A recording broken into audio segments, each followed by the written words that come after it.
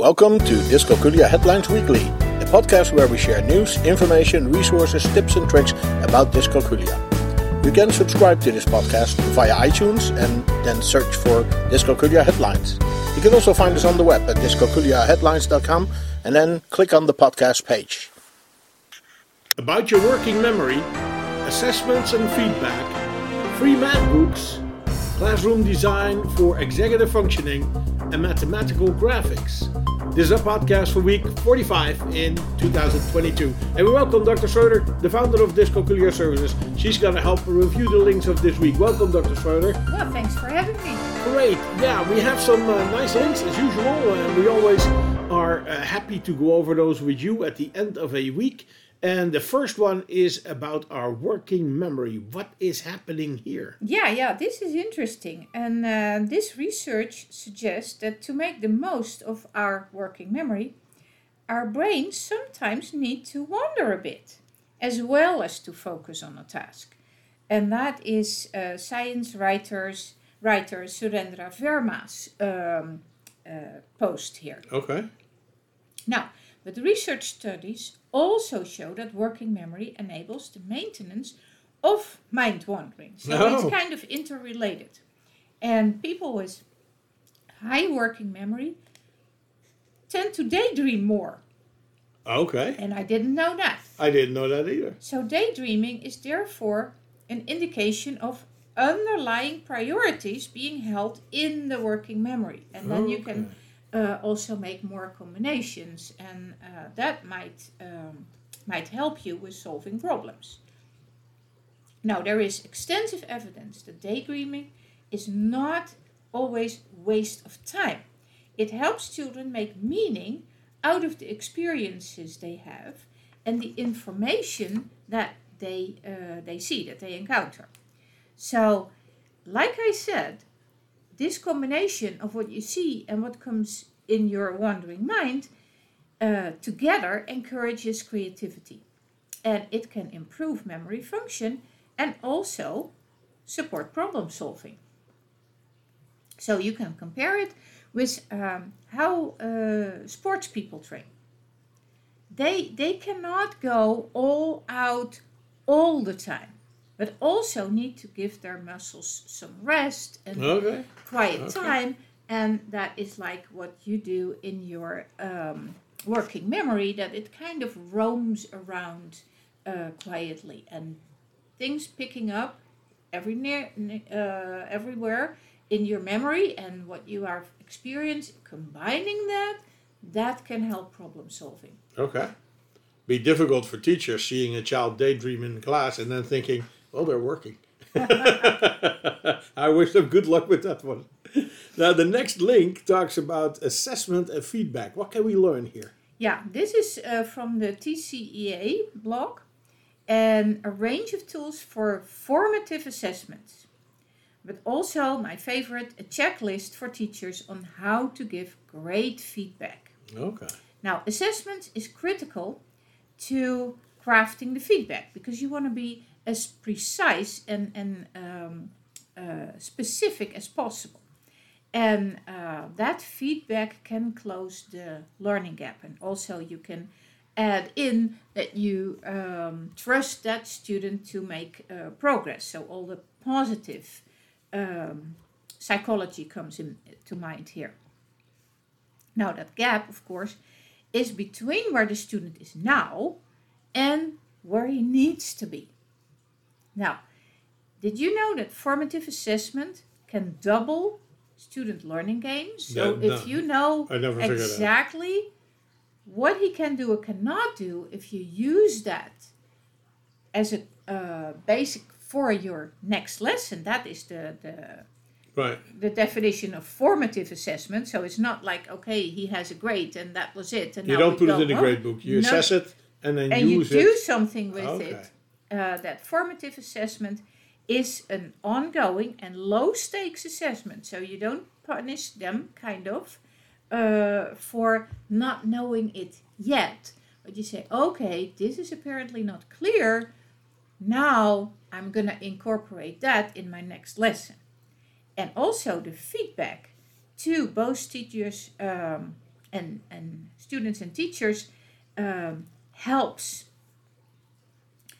So, in other words, to gauge where students are in their learning, you must assess them. You must know where they are. Right. And you do that before, during, and after their learning. So you kind of follow the three process. Steps Okay. on the way.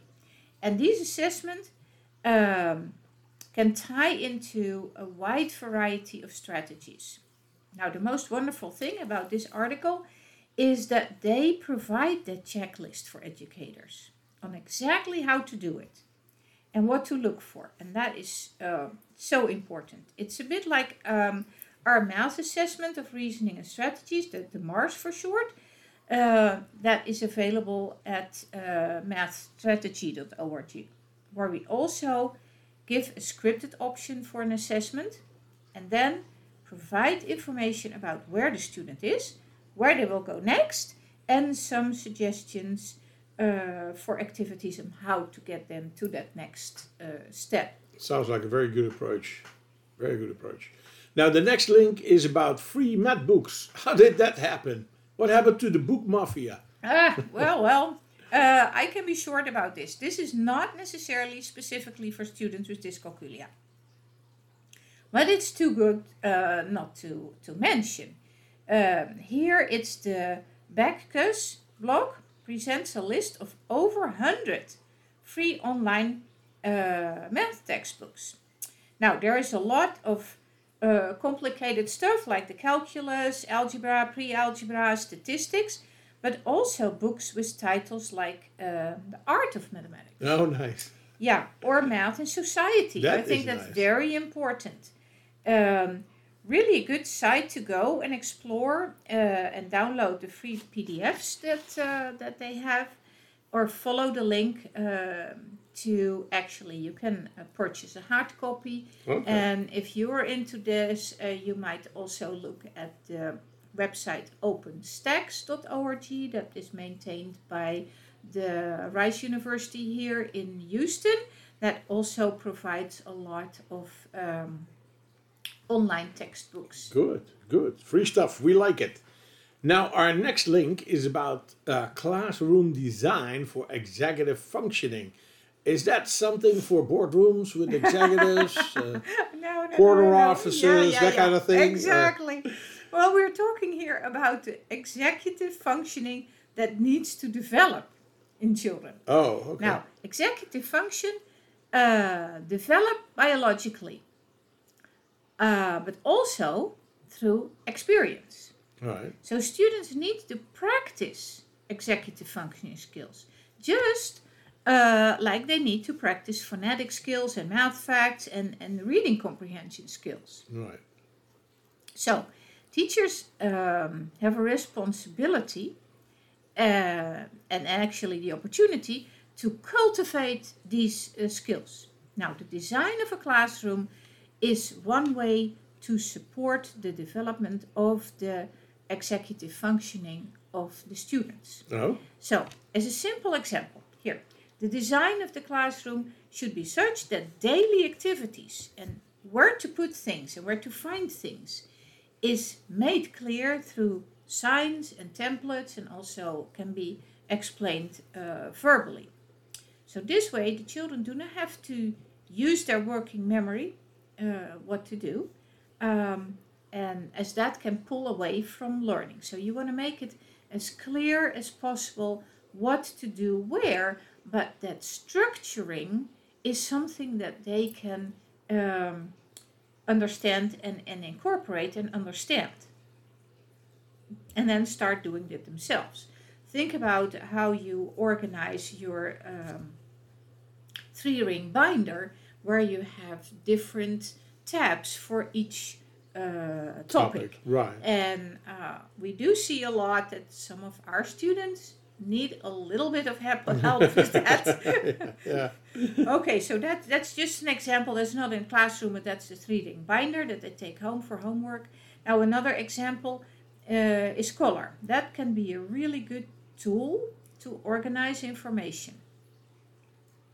But when color coding doesn't have a purpose, and is basically only used for decoration, then it's not helpful to learn executive functioning, and it can even confuse students. So let me give a good example. Alternating two colors when listing steps can help, because they are so then you need alerted. To do this, hey, here's the new here's the new step. Right. However, rainbow information may hinder production because there is no clear sequence. It's another color, but why is that other color there? Does it tell me anything or not? I would have never thought that actually the colors and arrows and stuff and signs in the class would have this impact on executive functioning. We know that color coding of like the ones, tens, and hundreds can help students. Right. So we can color code also Same our with the questionnaire stacking number cards. It all helps. Okay. It brings us already to our last link for the week, and that talks about mathematical graphics. So what do we see here? Now, this is from the Early Childhood Math Group in the UK, so math with an S, and it brings this story looking at the marks that children make, what they kind of write or draw, and telling about how to make sense of these marks. This is very interesting. Now, some of those marks actually may turn later on into math language.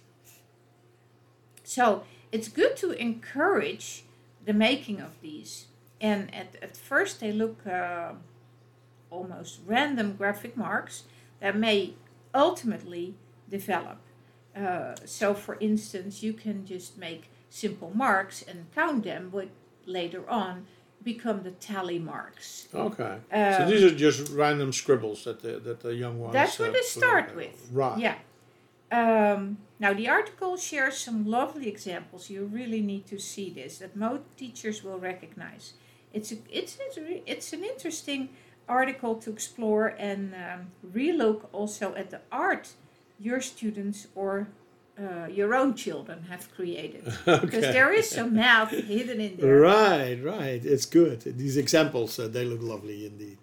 Okay, well, thank you very much, Dr. Schroeder, for your insights. We hope to see you back next week. Dr. Schroeder, the founder of Dyscalculia Services, and she is the one who is on a journey to find ambassadors to promote the knowledge about dyscalculia. She has an online course that you should not miss, and it's available at dyscalculiatutortraining.org.